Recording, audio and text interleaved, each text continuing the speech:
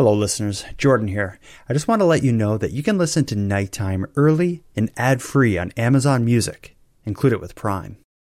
This episode is brought to you by Shopify. Forget the frustration of picking commerce platforms when you switch your business to Shopify, the global commerce platform that supercharges your selling wherever you sell. With Shopify, you'll harness the same intuitive features, trusted apps, and powerful analytics used by the world's leading brands. Sign up today for your $1 per month trial period at shopify.com/tech, all lowercase. That's shopify.com/tech.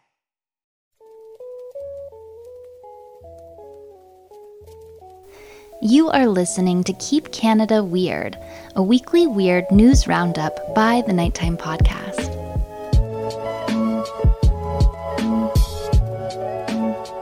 Hello listeners, and welcome back to the weekly Keep Canada Weird discussion series. If you're new here in Keep Canada Weird, my pal Aaron Airport and I seek out and explore some of the more offbeat Canadian news stories from the past week.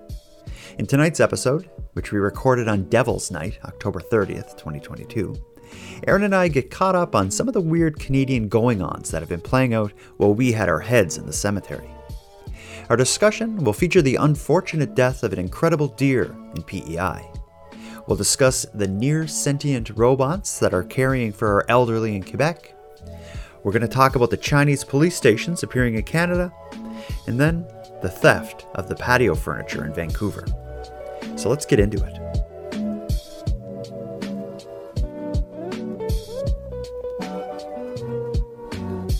Handsome Aaron Airport. It is Sunday night, the 30th of October. We're about 500 kilometers away from each other, but that's not going to stop us from celebrating the weird and wonderful things that have been happening over the past week. But before we do, how are you tonight, my friend? I am good. Thanks for asking. Like you say, we're 500 kilometers away physically, but our hearts are connected. Or at least in the same room, like kind of like we're at the same desk. No, they're connected. They're woven together.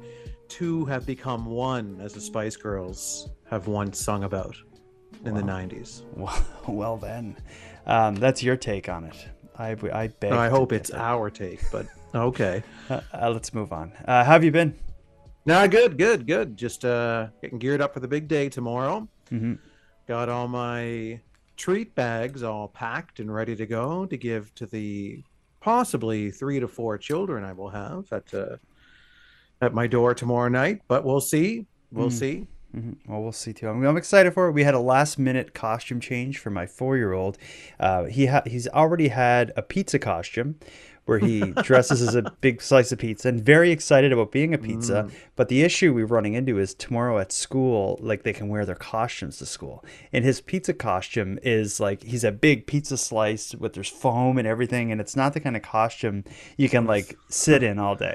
So not a practical sitting in a desk costume. No. So last minute change. And now my 2 kids are both going as characters from the Harry Potter universe. One is Harry Potter. What's the other character? The other is just a generic student from the same like squad that Harry Potter's in. Oh, does it have a name? Or? Gryffindor or something. Okay, just a friend of Harry's. A classmate, yeah. Okay, a classmate, not friends. No. They like just an acquaintance. They hang out, but just not like outside of school, I guess is kind of the relationship. Okay. Okay, yeah, sure. Other than your preparations, getting geared up for tomorrow night, have you had any interesting things happen? Did you burn something when cooking? Like any interesting stories about the last week, or has it just literally been like you got your Halloween stuff and then you just sat there waiting now for Halloween? Yeah. I got, the Halloween treat bags made up, and we watched Ghostbusters to get in the mood. Okay. Yeah, that's fair. The only thing I had going on is, and this is kind of interesting, so I should bring it up. People who follow the show likely know the story of the rift between me and the man responsible for the glove guy stories.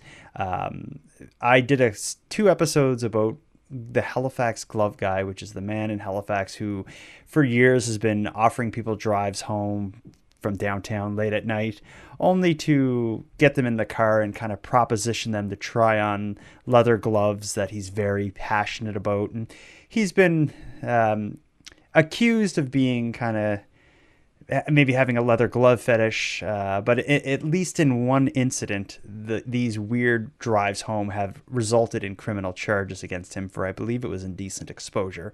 Anyway, when I did the story about him, a 2-episode series about him, he got quote unquote revenge on me by registering the name The Nighttime Podcast as a company that he owns in a Nova Scotia government directory, and using that listing as a way to, I don't know, tell people that he owns the Nighttime Podcast. I don't understand what the end game of all that was, but that is something that he has done. And I have been trying to get the Nova Scotia government to remove this listing because I have the trademark for the name Nighttime Podcast. And anyway, it's this long, crazy thing. The reason I bring this up is there's been a development. I've recently learned how to use the FOIPOP system, like the Freedom of Information Act requests and stuff. So I did a FOIPOP request for any time the government said my name or the Nighttime Podcast in relation to this registry listing since this whole thing happened. And I got 120 pages of emails and internal communications, including an email between the premier and the minister who's in charge of Service Nova Scotia, which is the government section that houses this database. The whole thing is amazing. I'm planning to do something with it because there's a lot of tidbits in there that are interesting. Just hearing the government try to deal with an alleged like glove fetishist getting revenge on like a podcaster. The people in the emails back and forth, they are every single time they're like, this is completely insane. but CBC was covering it and stuff, so they had no choice but to pay attention and try to like reason with everybody in this. It's almost like reading like a Kids in the Hall sketch or something. Like, it's just so insane. But wow. Anyway, that's occupied a lot of my week. But a story for another day, and I'm glad to not talk about it anymore tonight because, again, we have a mandate here passed down to us not by the provincial but by the federal government, directly from Queen Romana Digiolo, that we are, by any means necessary, required to keep Canada weird. We're going to do it. We are legally required by the Queen to do this. And we respect the Queen on this show, so therefore we're going to do our best to keep Canada weird. Before I introduce the stories, though, I got a bit of bad news for you. For me personally. Well, I guess for both of us and the listeners of the show. Okay. In last week's episode, we talked about, the 10 most haunted places across Canada. Can I make a prediction? Now, for the record, I do not know what Jordan is about to tell me. Can I make a prediction, though, of what the ballpark is of what you're about to say? Yeah, go for it. Okay, so my prediction is that during the segment of the 10 most haunted places in Canada, either you or I mispronounce something. You're exactly right. We talked about, I think it was the 10th most haunted place. I refer to it as the Tranquil Sanatorium because it's spelled exactly like tranquil. It is not at all called Tranquil. Listen to this. Hi, Jordan and Aaron. I'm just calling from British Columbia about your story today on Keep Canada Weird. First of all, I just want to say that I love your banter about Tim Hortons. It's hilarious. Keep it going. It's great. So I know you guys love pronunciation corrections. So tranquil is actually tranquille. I grew up near Kamloops, and back in the late 90s, when Tranquil was abandoned, it was fun to go spook each other out. So late one night, we went out there, a group of us, and there was a man riding a bike. There was red lights on and off in random windows of the buildings. It was very creepy. We didn't stay long. We group of girls in our late teens, scared us all to death. So we went back to my friend's ground floor apartment, and there was a man in the window just shaking his fist at us. Looked eerily similar to the man riding the bike out at Tranquille. I haven't been back. I will not go back. It's a very scary place. Take care, guys. Bye-bye. Well. So I like this. Here's what I say. From now on, if people are going to write incorrect pronunciation or grammar, they need to include an interesting story as a kind of palate cleanser after it. It's almost like the opposite of, when you say something to someone, you're like, no offense, but that's kind of like front loading it. I think these people should, like she did, is backloaded. As you say, you mispronounced it. Here's an interesting story. Well, what was great is because the story was so connected to, the spot that was mispronounced. So it was good to have that kind of, because I would have gotten really upset at this voicemail if she didn't follow up with an interesting story. Yeah, it's pronounced Tranquille. Thanks a lot. Bye. But I'm not saying I'm not mad. I am. I'm really mad, actually. But I'm not going to go on about it. Okay. I'm just going to state for the record that I'm fuming mad that she called in to correct us. But you're happy about the story? Yeah, the story was interesting. So I'm going to calm down and move on with the show. We're left as neutral. Well, I appreciate it. I'm learning a lot more about Canada than I expected through Keep Canada Weird. These stories bring us to these small little towns that you never would have heard the name of. Like, I keep thinking Majorville in New Brunswick, where it had that weird potato thing that we did a few episodes about. We had mispronounced that, and I got quite a few emails because it's spelled like Maugher or something. So I was pronouncing it Maugerville, but they actually pronounced it Majorville. And then this one, Tranquille, or I don't know, however she said it. She said it right, I'm sure. Just don't even try to say it anymore because she's going to get another voicemail. Yeah, but the way it was spelled and the way it's pronounced, it's a different thing. But anyway, we need to really trace back, the English language or whatever, and get to the bottom of why sometimes things are spelled differently than, or they're pronounced differently than they're spelled. Yeah, it's like really why are they doing that? Yeah, and it's I have a kid my oldest kid and my youngest kid are both like learning to read and write well. And when you're teaching English to someone, you realize how many weird little things, like words, but like 3 words that are spelled the same but that are pronounced differently and mean different things, and it's just the whole thing doesn't make sense. But I equate it to like, let's say if you were designing a city and you sat down and organized it, you'd have a bunch of streets going in one direction, a whole bunch of streets going, perpendicular and parallel to that. So everything would just be this nice grid and it'd be organized and everything would work good. But that's not really how it works, because cities kind of grow and adapt and move around over time. So you get a city like Halifax where there's no streets that are parallel or perpendicular. Everything's just going in different directions and curving and turning. And I think that's like more often than not how a city ends up. And I think the English language is kind of like that. It's just a patchwork of people from different places and different ways of saying and doing things. And maybe that's what makes Canada and the English language wonderful.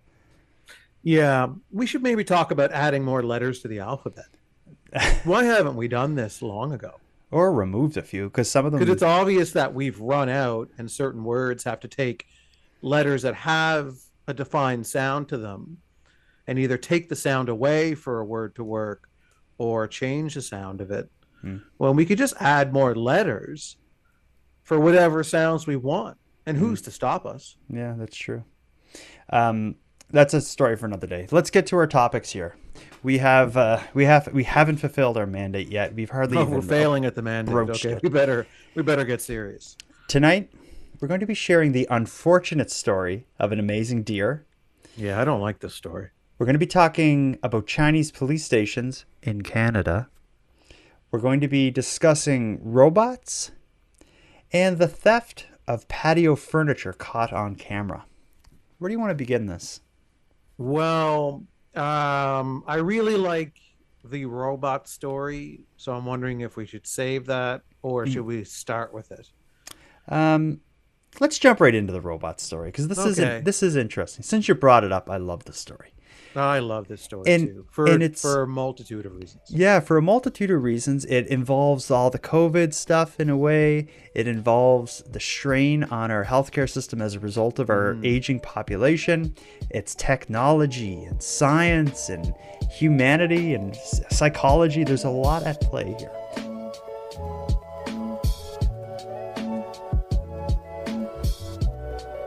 What is happening in Montreal, it seems to be the first place in Canada that this is happening, is Grace, the android, I guess is how I would put her.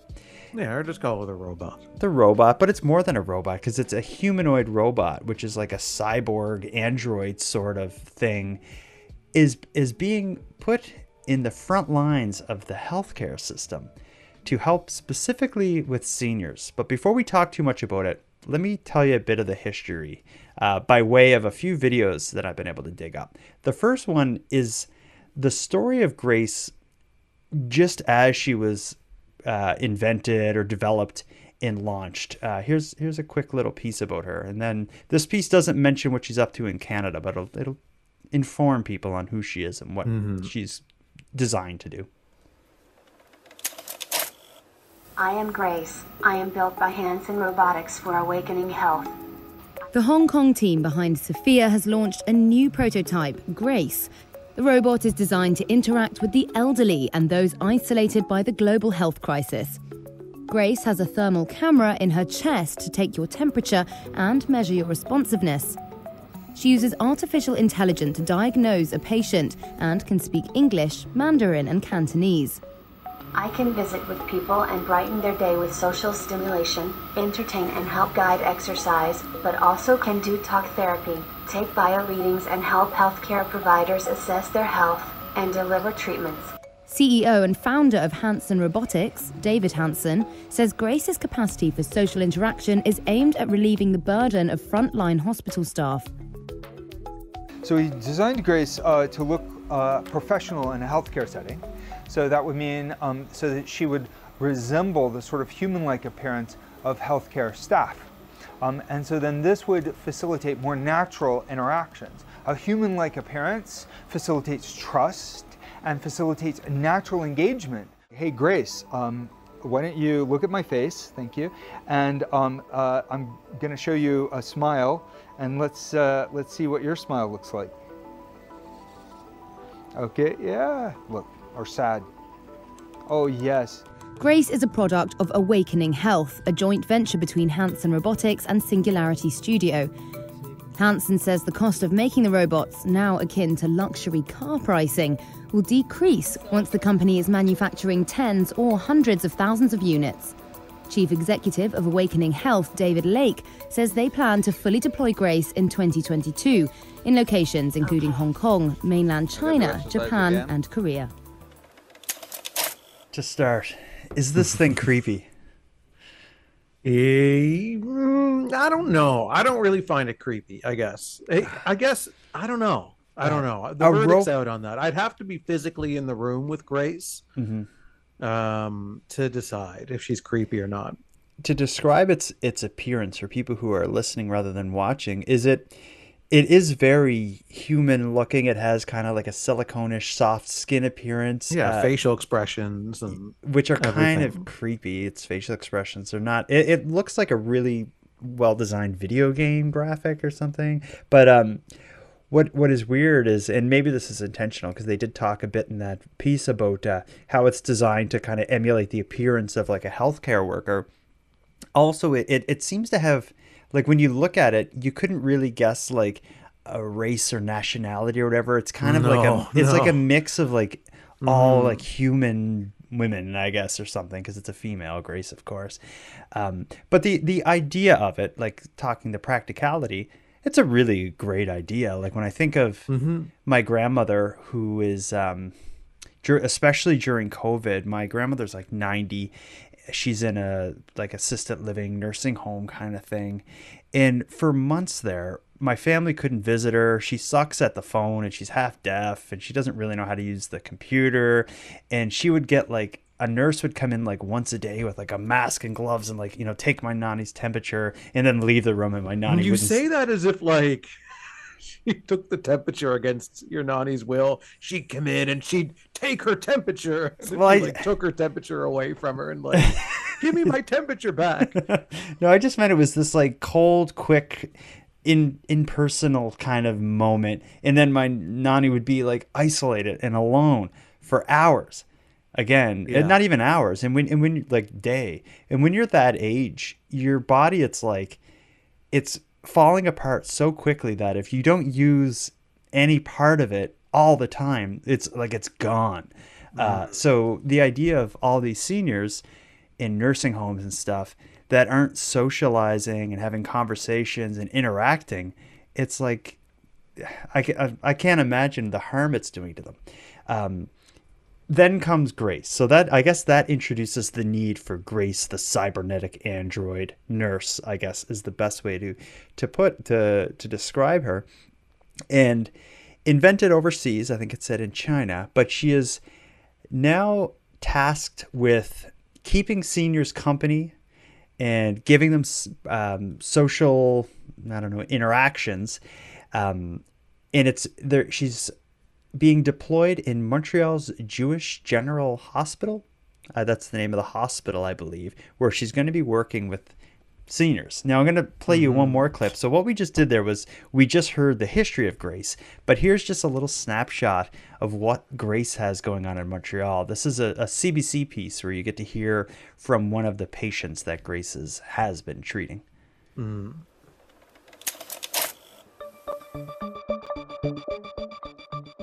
What's your favorite movie and who's your favorite actor and actress? I haven't seen a lot of movies yet, but I do love me some Blade Runner. I think she's lovely, intelligent, well-dressed. We as caregivers are busy. Our residents are not busy all day long. So therefore, the robot will be able to fit in where we cannot. I love spending time with seniors because they're so friendly and hospitable.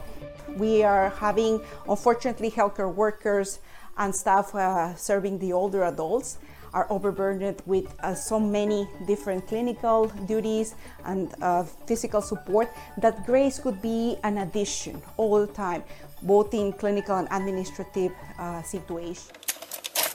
So I guess that just gives us a quick look at how the rubbers meeting the road. Is this weird? No, I don't think it's weird. I think it's the next logical step as the technology develops and the need is created with staff shortages and pandemics, etc. All of the obvious reasons that the regular staff at a nursing home aren't able to provide all of the services that they would like to be able to provide all of the time for the people that are there. But I don't find it weird. I think this is the very preliminary dipping the toes in the water of where we're obviously going to head as the technology develops. I completely see the need, and I understand the need with the pandemic and healthcare. It's such a struggle here in Canada to even if you're like at the emergency room, there's a good chance you'll just be like in a bed in a hallway and die out there. Like it's so bad. I mean, you're seeing this in restaurants now, where they don't look like Grace. They're not robots that you can interact with, but they are serving robots that are just basically look like serving carts that just come over and deliver your order for you. And you're seeing companies like Amazon do things like this, and it's just the obvious step. I mean, we knew we were heading in this direction eventually, and now we're here. It's like the self-driving car of nursing, I suppose.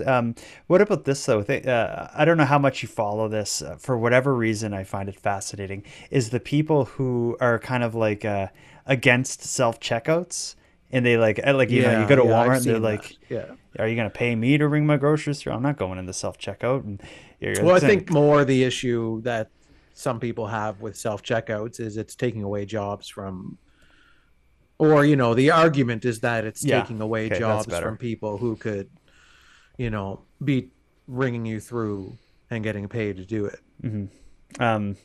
I just find like if you follow that argument, it's like how many jobs have become redundant or obsolete or whatever. I was actually talking about an arcade with my son recently, and I remember that, well, for one, that arcades exist at malls everywhere, but also you would go in an arcade when we were a kid, and there would have to be an employee who was walking around with like this metal little like box on their waist, and you would give them money and they would pump out the quarters from that little box. And then they made like the change machines where you'd put in a bill and the quarters would just dump out. And it's like all those people probably lost their jobs that would walk around passing out change.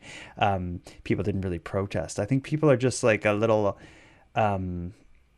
romantic about like the cashier checkout type. Yeah, the customer service aspect of it. Yeah. I like self-checkouts. I use them whenever I can. You know, if I have an arm full of things and there's a line up at the register with the clerk and I can just run through a self-checkout and check out in 2 minutes, I'm totally cool with that.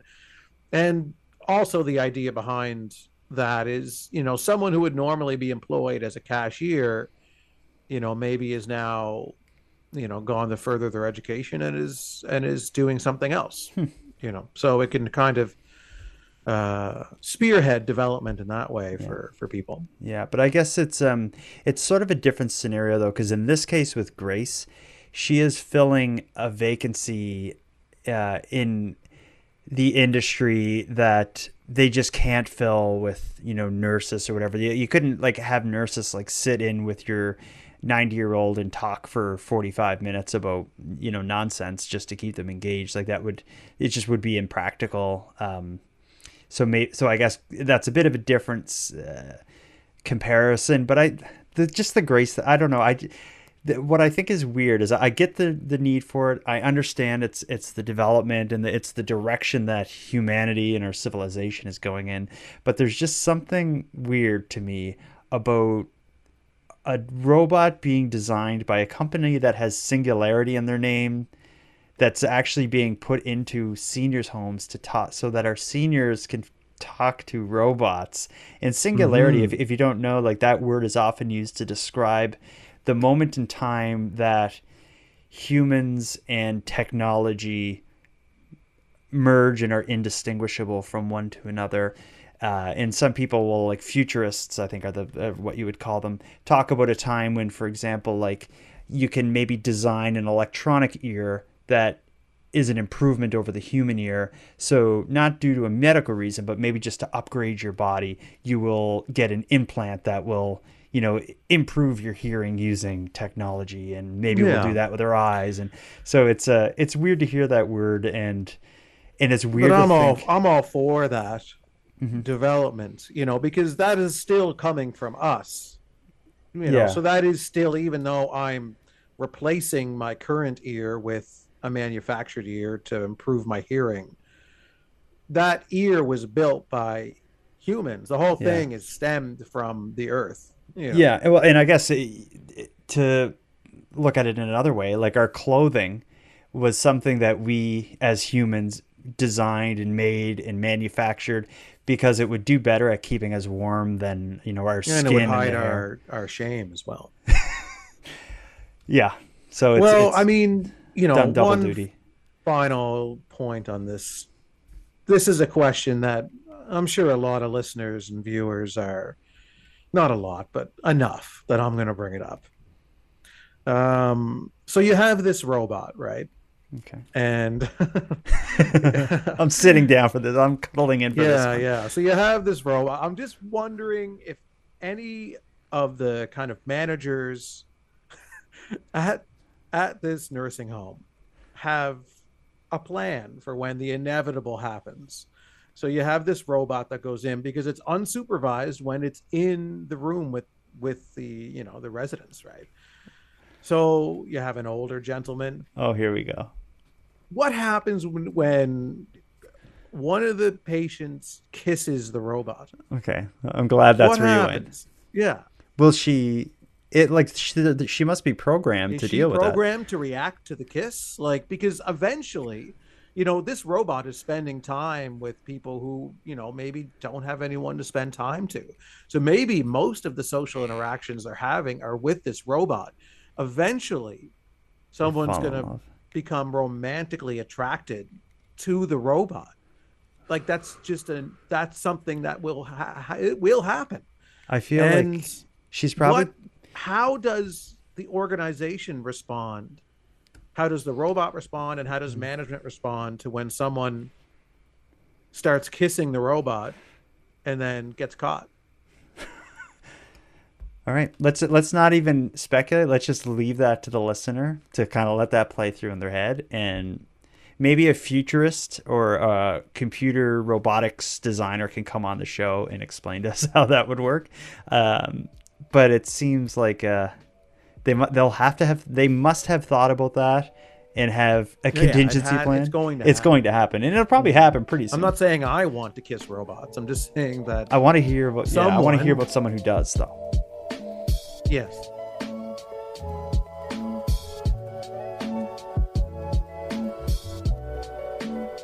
Let's move on. Do you want to get into the unfortunate story of the amazing deer, Chinese police stations in Canada, or the theft of patio furniture? Let's save the patio furniture for the end, maybe. Yeah, I think that's a good idea. Yeah. Let's do the deer. Let's do the deer. Let's get this out of the way. I find this one quite sad. It is quite sad, but it is amazing, in a way. So this story takes place, I guess, in Nova Scotia and Prince Edward Island. I'm just going to read you the article. Okay. So allow this to use theater of the mind and have this play out in your head as I read it. Diane Griffin was about to cross the Confederation Bridge on her way to New Brunswick on Tuesday when she pulled off to the side of the road to take a phone call. Then, as she looked out her windshield, she thought she saw a white-tailed deer come up over the bank and graze in the grass. Could it be? There aren't any deer in Prince Edward Island. How did it get here? Should she hang up? Should she call the authorities? But then her intrigue quickly turned to shock. All of a sudden, right in front of me, it dashed across the road onto the pavement, and a big transfer truck was coming off of the bridge, and just smuck, the poor deer was killed instantly.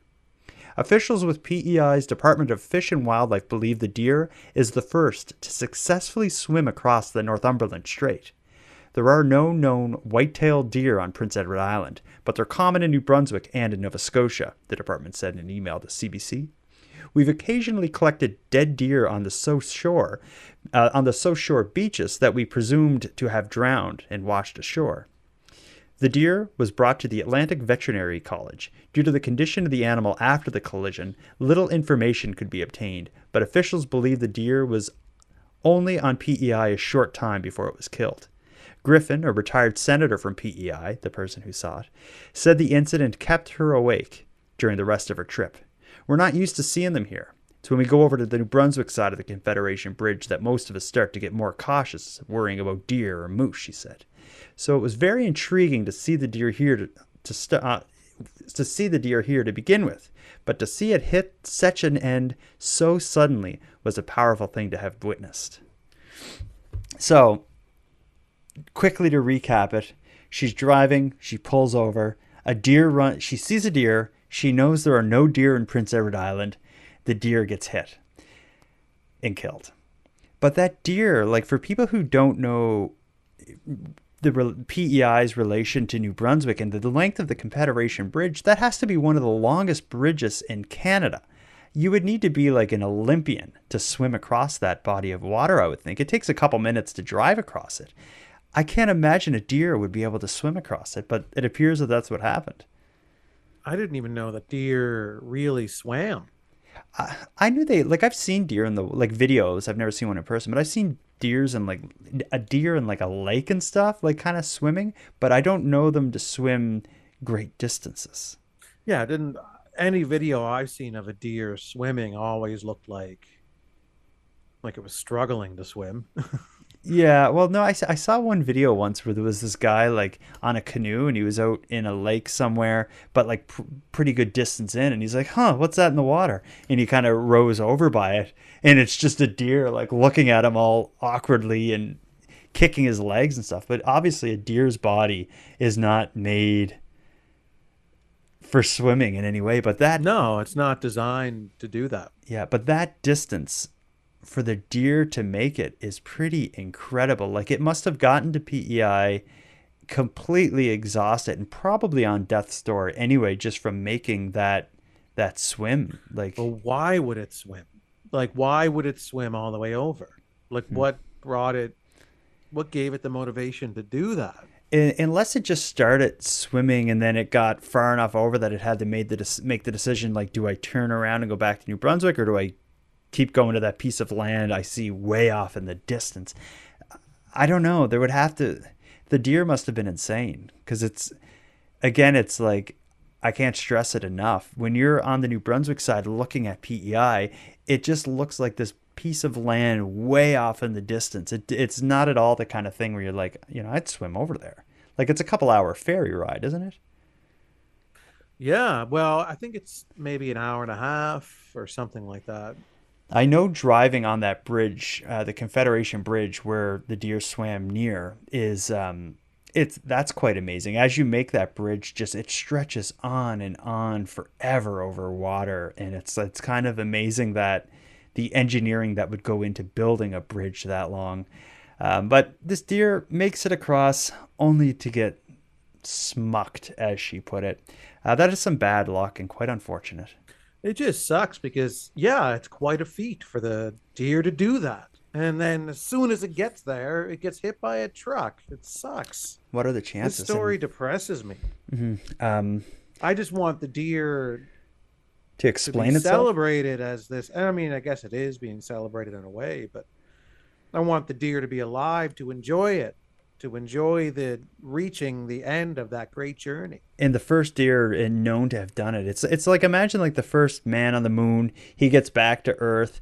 He gets off the spaceship. Everyone is like, clapping and cheering. And then he like trips down the stairs off of the spaceship, breaks his back, and dies on the ground in front of the spaceship. It's like he gets there and then he gets hit by a transfer truck. Yeah, okay, walks out off of the spaceship into the highway. The spaceship, and then and just like, who's driving that truck? Another deer. Another deer. But what would the beef be? I guess. Well, they don't have local deer, so they wouldn't be jealous. I guess just another competitive swimmer. Yeah, or maybe some kind of a species that's native to PEI. That's like, we don't want you here. Mm. Who would not want like white-tailed deer though? They're the most like peaceful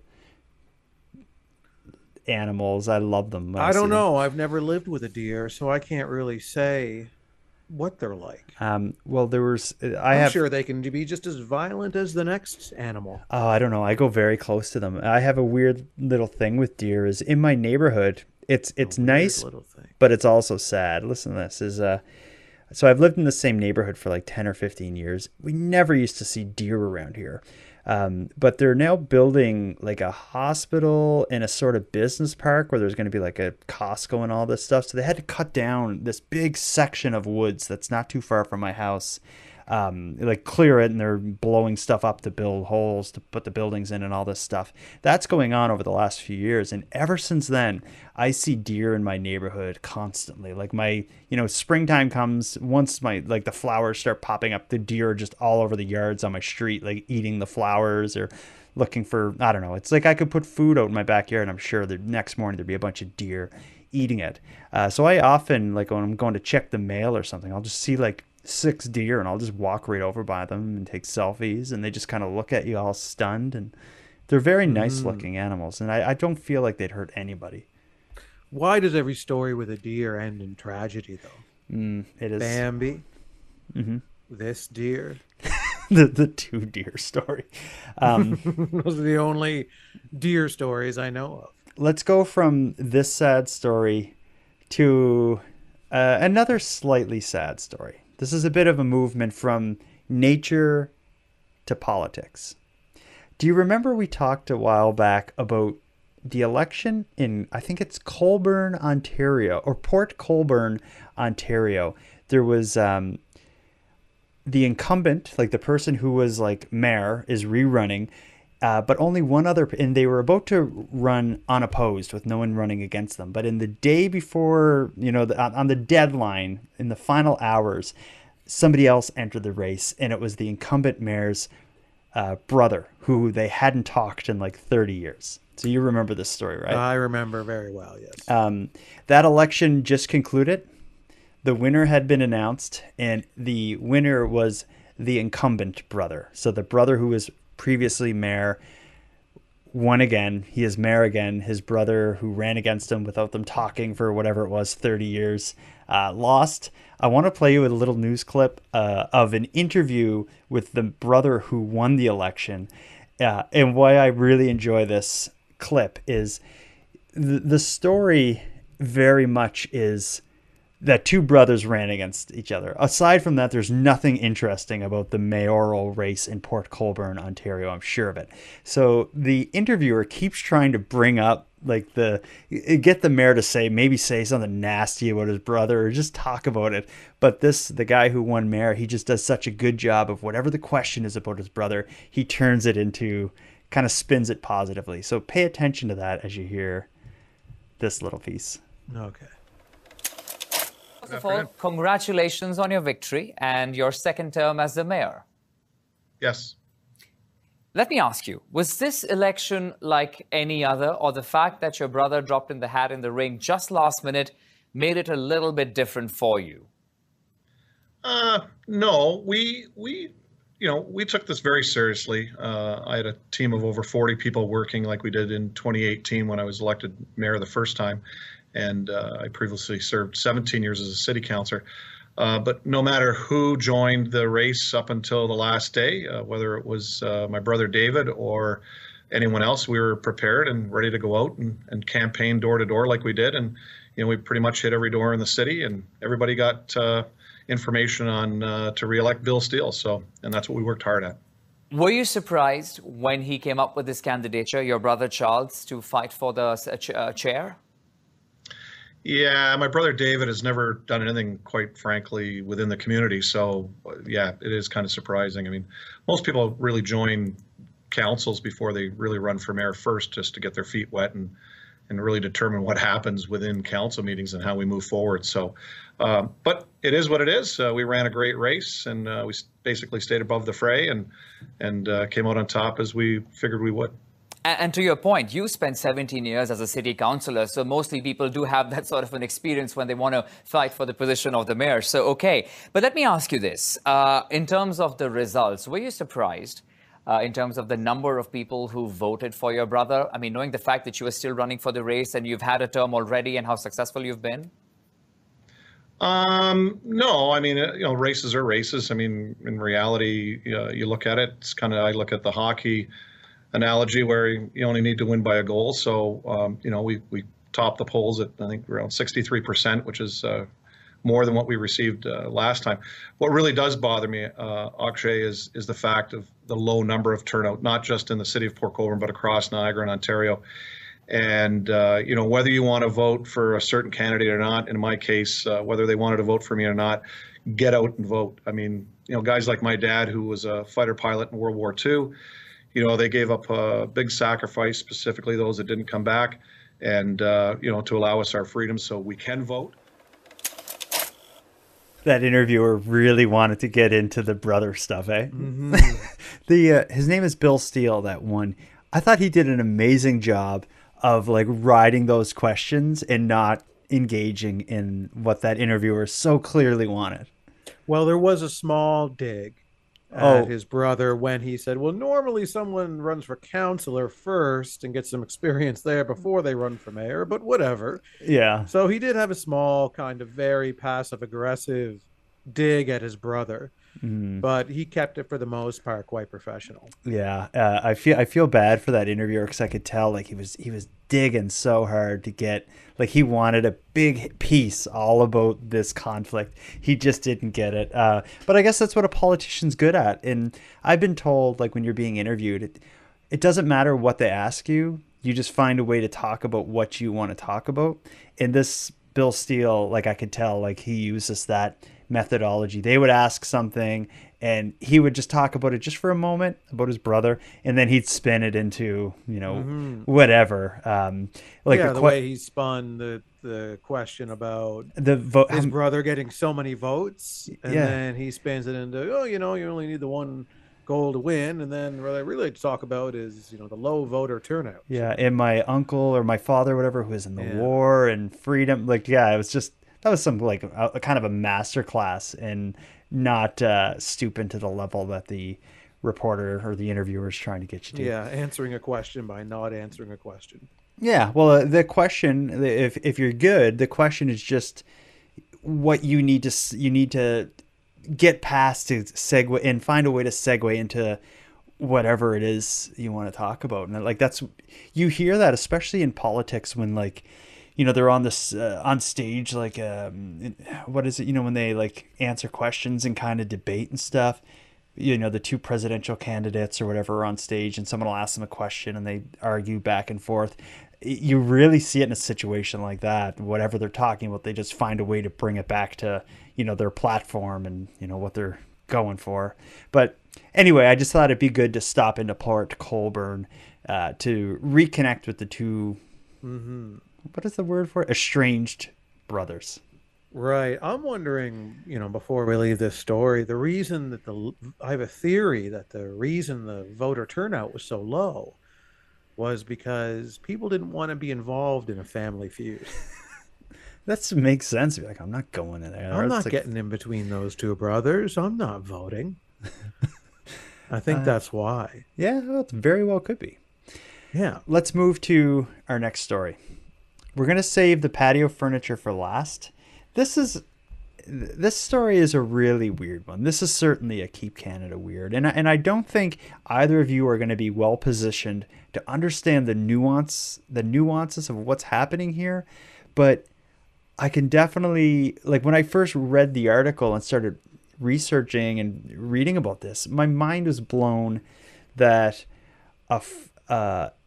another country appears to be setting up police stations in Canada where they're allegedly doing something between intimidating and maybe even like arresting nationals of that country for doing things against that country. And that country, of course, is China.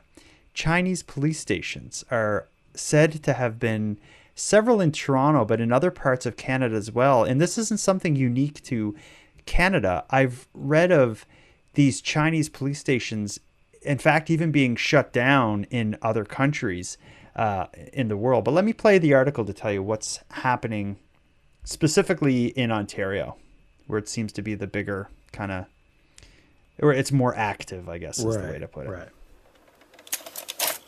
The resident of this home in Markham, Ontario, denies having anything to do with Chinese service stations. It's wrong address. No, don't borrow me again. According to a report published by human rights group Safeguard Defenders, it's one of dozens of such stations around the world, including 3 in predominantly Chinese neighborhoods in and around Toronto. The RCMP says it's investigating whether criminal activity is taking place. Safeguard Defenders says there is evidence people connected to these service stations have been involved in pressuring some nationals to return to China. According to Chinese state-run media, 230,000 telecom fraud suspects were educated and persuaded to return to China from overseas to confess to crimes from April 2021 to July 2022. In most countries, we believe, yes, it's a network of individuals rather than thinking of it as a physical address and a physical police station where people will be dragged into. But some worry dissidents and ethnic minorities will also be targeted. These stations are another tool that Beijing can use to repress Canadians here in the Chinese community in Canada. Zhang Shui says she's been harassed online by Chinese officials for her activism. Now, the Chinese police station here, just a few kilometers from me. So I am asking myself, where else I can escape to? The Chinese embassy says for services such as driver's license renewal, it is necessary to have eyesight, hearing, and physical examinations. The main purpose of the service station abroad is to provide free assistance to overseas Chinese citizens in this regard. The Chinese embassy also says the service stations are staffed by volunteers, not police officers or people who conduct criminal investigations. Idil Musa, CBC News, Toronto.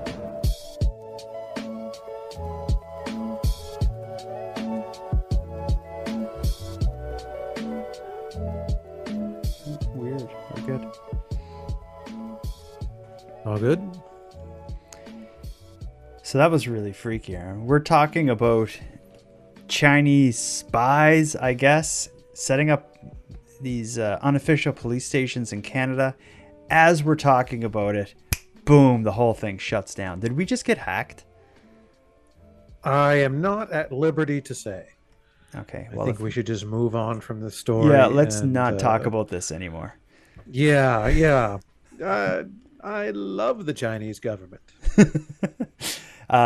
In all seriousness, though, this story, the idea that you would be living abroad and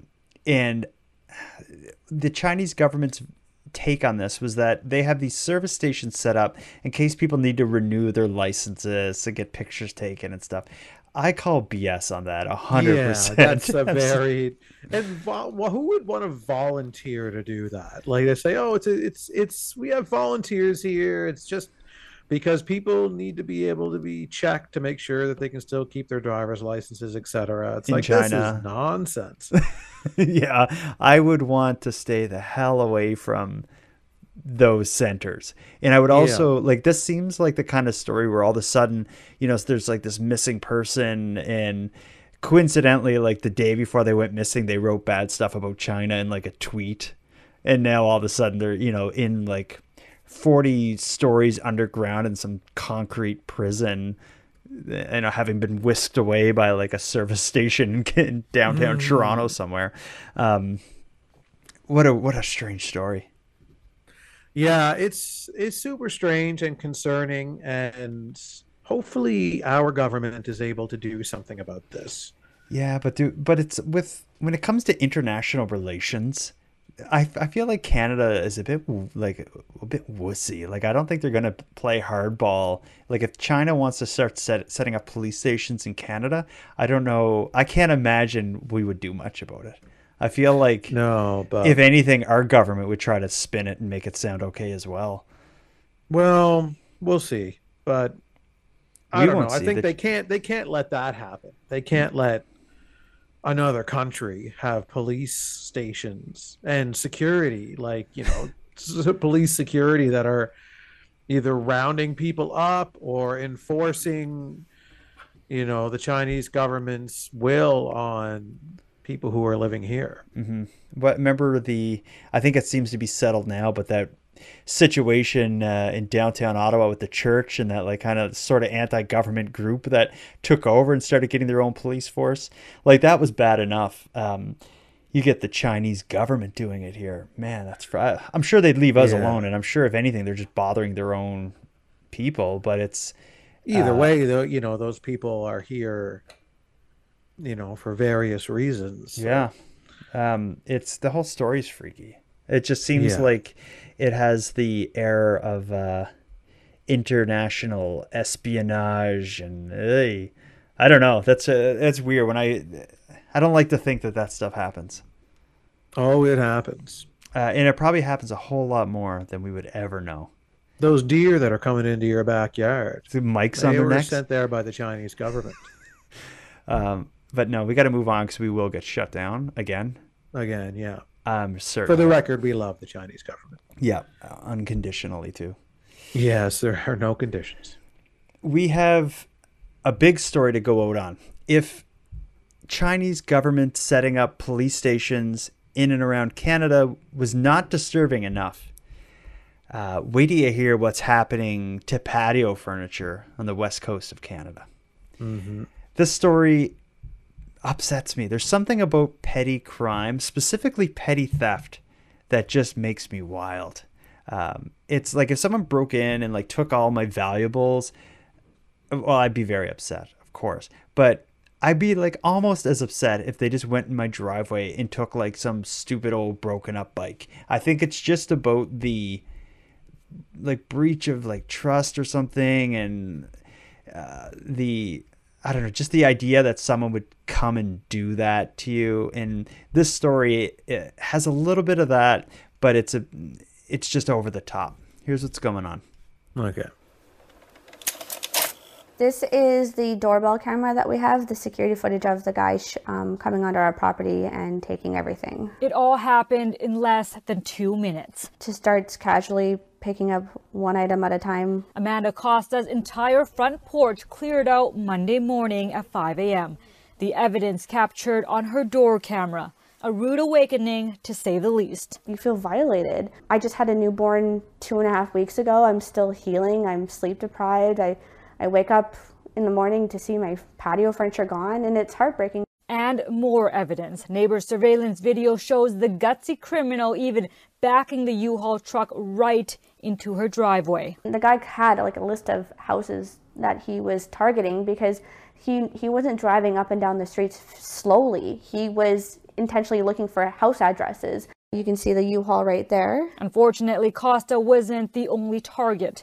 About 3 hours prior, video from another neighbor shows a man pull up in a U-Haul truck, also stealing patio furniture.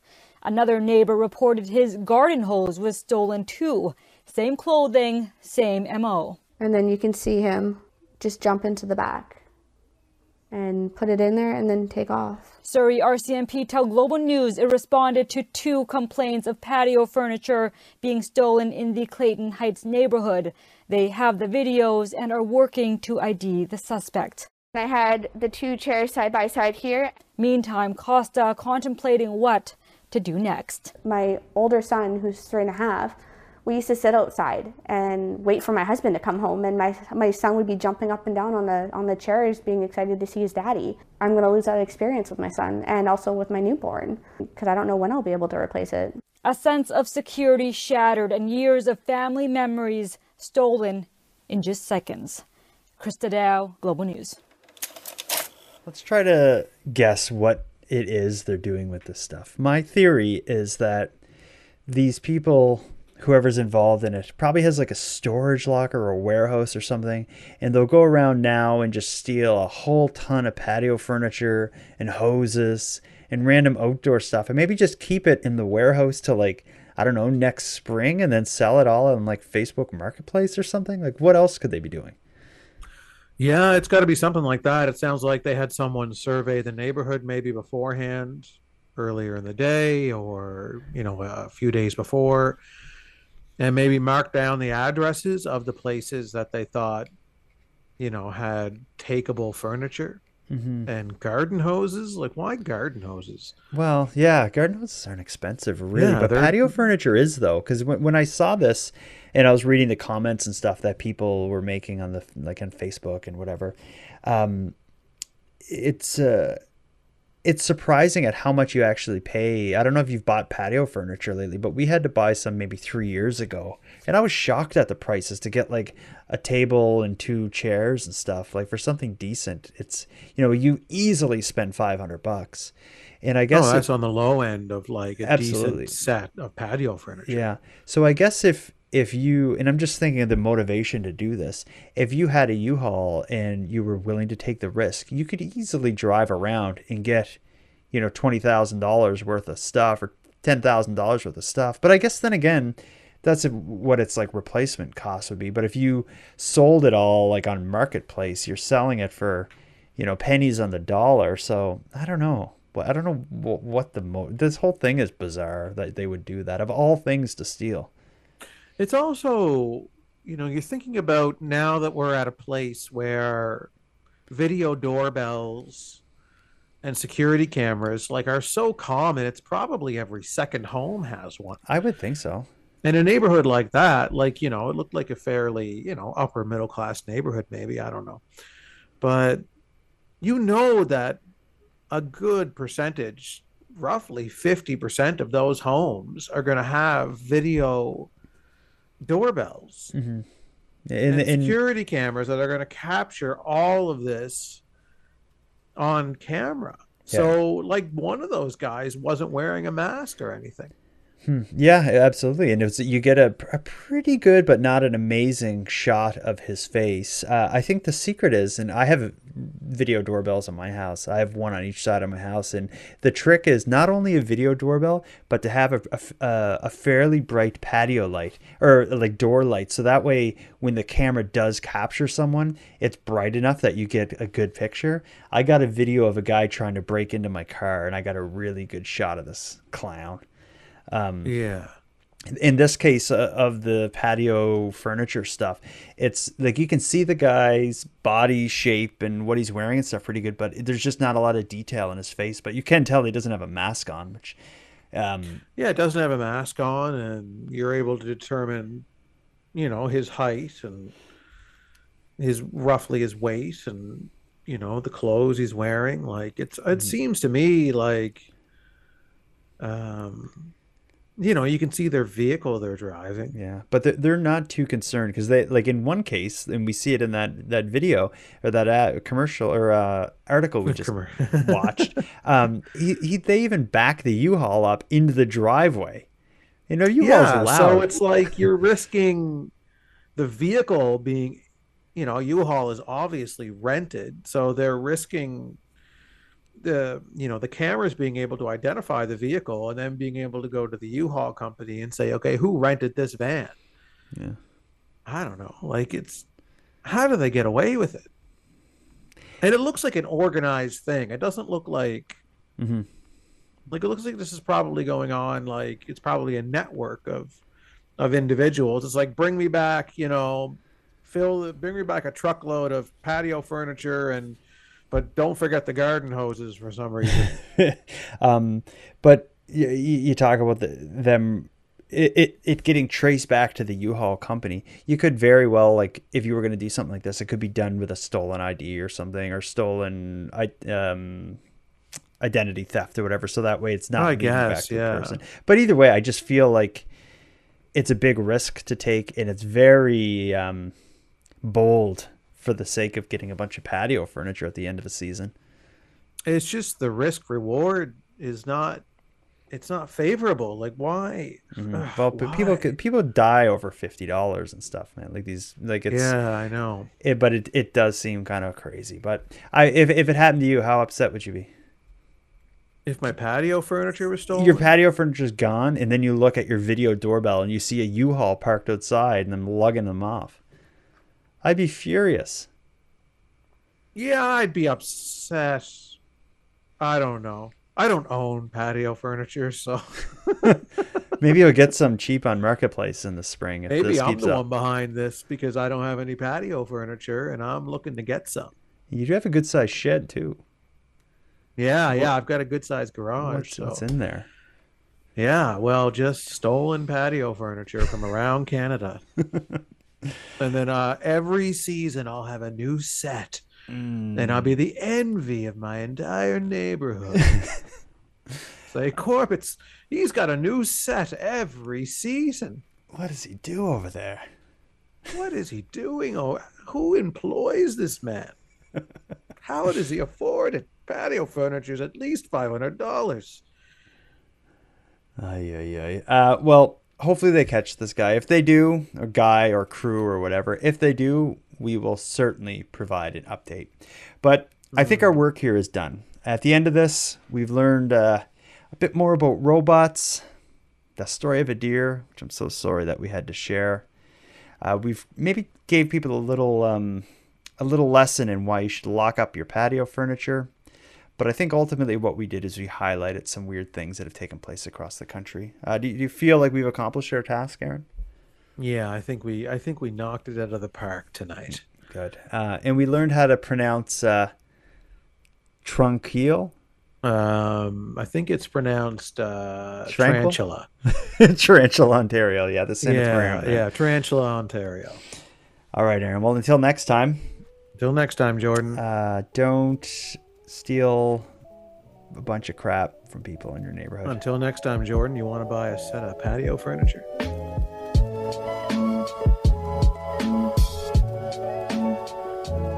I want to thank you for helping Aaron and I in our mission to keep Canada weird, but please let us call on you for even more support. If something unusual happens in your town, let us know.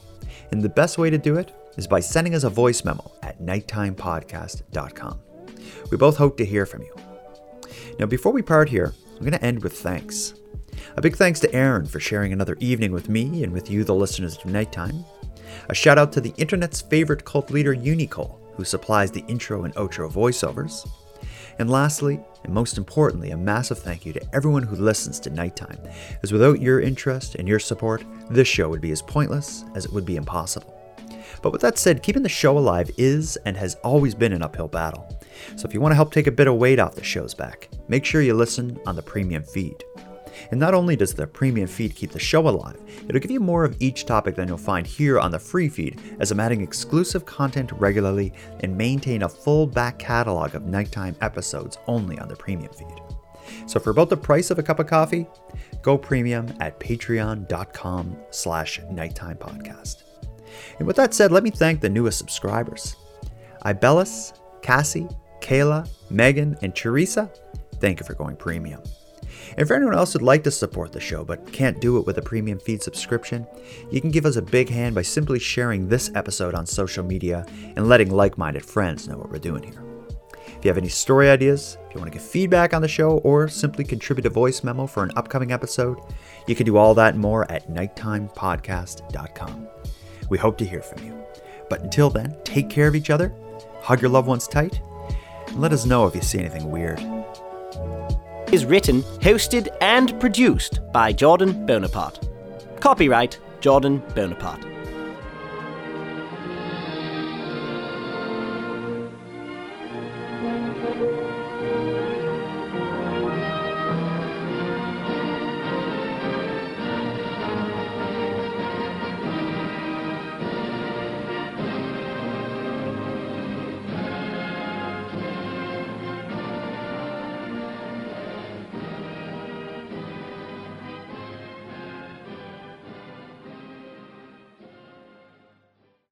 New on Showcase. They call me the Christchurch Carver.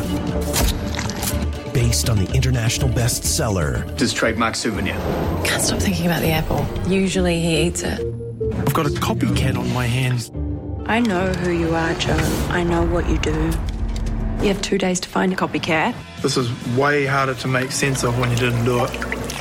Dark City, The Cleaner. All new Wednesdays on Showcase. Stream on Stack TV.